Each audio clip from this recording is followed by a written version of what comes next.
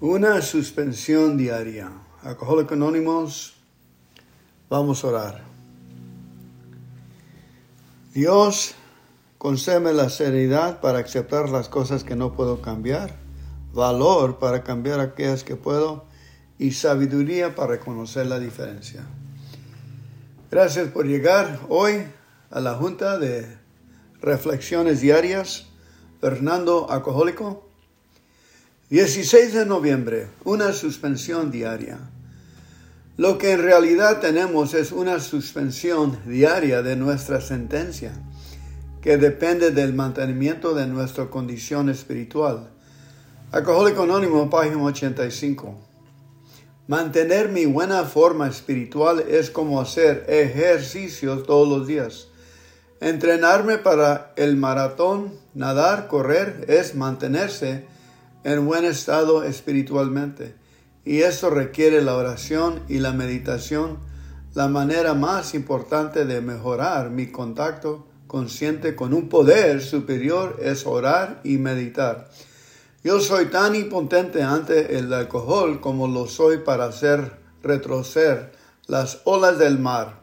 Ninguna fuerza humana tiene el poder para superar mi alcoholismo. Ahora puedo respirar el aire de la alegría, de la felicidad y de la sabiduría. Tengo la capacidad para amar y reaccionar ante los eventos a mi alrededor con los ojos de una fe en cosas que no son aparentes. Mi suspensión diaria significa que por difíciles o dolorosas que parezcan las cosas hoy, puedo recurrir al poder del programa para mantenerme liberado de mi enfermedad astuta, desconcertante y poderosa.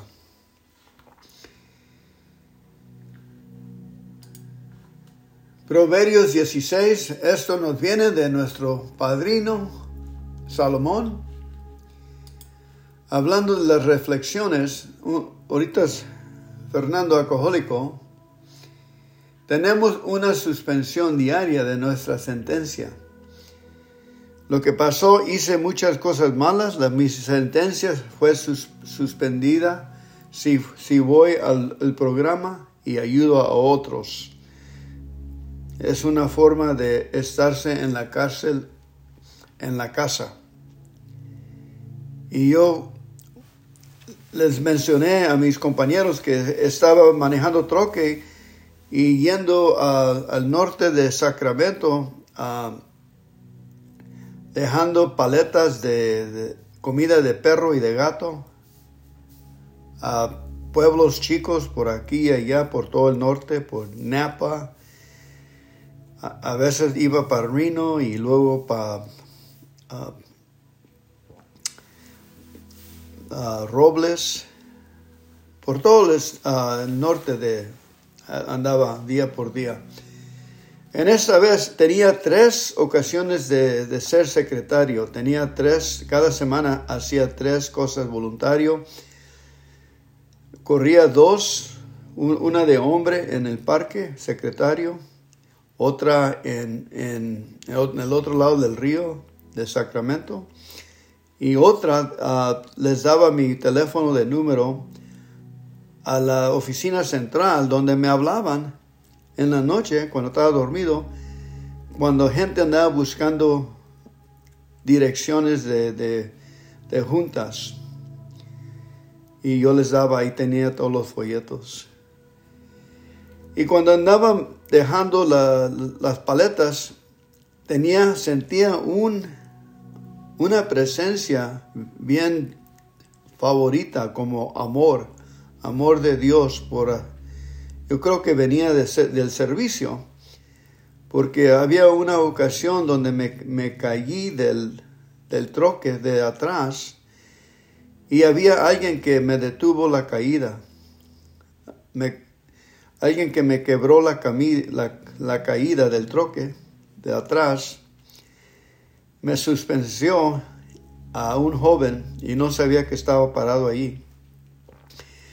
Y luego yo pensé de que estaba muy ocupado con las cosas de de las juntas y solté después de no agarré nuevas, no me puse a hacer cosas nuevas de servicio. Y otra vez estaba allí por el valle de San Francisco dando con las paletas y otra vez me traté de subir por atrás del troque sin ir alrededor por la oficina para descargar el troque. Y me caí y me fregué la pierna. No había alguien ahí para suspenderme. No sentía la presencia de Dios, el amor de Dios. Perdí el trabajo, perdí la tierra que estaba pagando yo, los 5 acres. Y muchas cosas pasaron, pero no tomé. Corrí a la junta. Y ahí es donde empecé a cortar zacate y el grupo y Dios me dio un rescate. Lo que estoy diciendo, yo soy culpable de muchas cosas que hice cuando andaba viviendo. Bien culpable y debo estar en la cárcel. Pero me suspendieron mi sentencia. Ahora estoy en el grupo de Alcohólico Anónimo. Ayer era un día de descanso para mí. Hice secretario el lunes. Ayer martes. Un amigo me habló y me dice, no puedo hacer mi junta a las 9. Y otro amigo me habló y me dijo, necesitamos que nos ayudes en una junta en la noche. Y ahí estamos. Ya como casi con las 12 de la noche me fui a dormir. Y aquí me tienen hoy en la mañana. Ahora vámonos a leer del Salomón, nuestro padrino, Proverbios 16. El hombre propone y Dios dispone. Todo el mundo cree hacer lo mejor, pero Dios juzga las intenciones. Deja en manos de Dios todo lo que haces y tus proyectos se harán realidad. Todo lo que Dios hace tiene un propósito. Hasta creó el malvado para el día del castigo. Todo lo que Dios hace tiene un propósito. Hasta creó el malvado para el día del castigo. Al malvado. Dios no soporta a los orgullosos y una cosa es segura, no los dejará sin castigo. No los dejará sin castigo. El pecado se perdona cuando se ama de verdad. Uno se aleja del mal cuando obedece a Dios. Cuando Dios está contento con nuestro comportamiento, hasta con nuestros enemigos, nos hace vivir en paz. Más vale ser pobre pero honrado que ser rico pero tramposo. El hombre planea su futuro, pero Dios le marca el rumbo. El hombre planea su futuro, pero Dios le marca el rumbo. No hay rey que cometa errores y deja que Dios lo aconseje. Dios quiere que seas honrado en todos tus negocios. Ningún rey soporta a los malvados. Todo buen reinado depende de que se practica la justicia.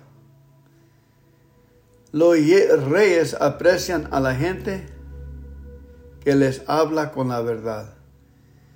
El enojo del rey es amenaza de muerte. El que es sabio procura calmarlo. La sonrisa del rey es promesa de vida. Cantar con su apoyo es recibir un premio inesperado. La sabiduría y el entendimiento valen más que el oro y la plata. La gente honrada se aparta del mal y así protege su vida. La gente honrada se aparta del mal y así protege su vida. El orgulloso y arrogante al fin de cuentas fracasa. Vale más compartir la pobreza de los humildes que las riquezas de los orgullosos. El buen administrador prospera, Dios bendice a quienes en él confían. Al que piensa bien las cosas se le llama inteligente. Quien habla con dulzura convence mejor.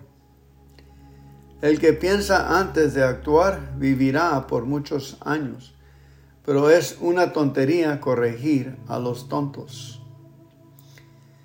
El que piensa antes de actuar vivirá por muchos años, pero es una tontería corregir a los tontos.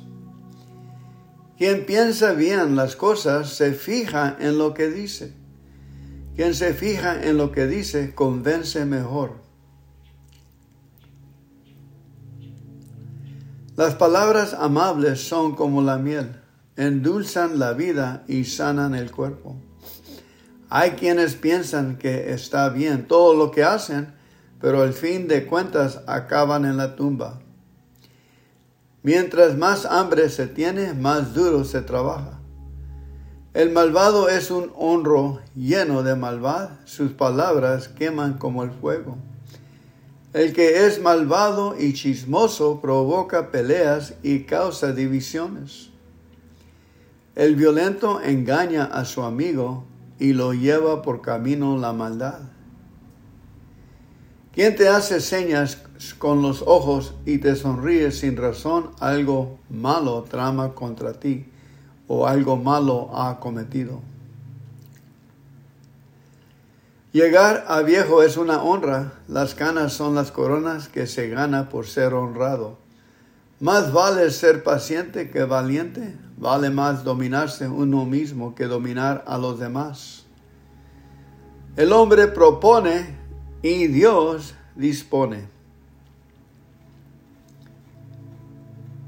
Vamos a cerrar nuestra junta con un Padre Nuestro, por favor. Padre nuestro que estás en el cielo, santificado sea tu nombre. Véngase tu voluntad aquí en la tierra como en el cielo. El pan nuestro de cada día, dánoslos hoy, y perdónanos por nuestros pecados, así como nosotros perdonamos a nuestros pecadores. Y no nos dejes caer entre malas tentaciones, mas líbranos de todo el mal.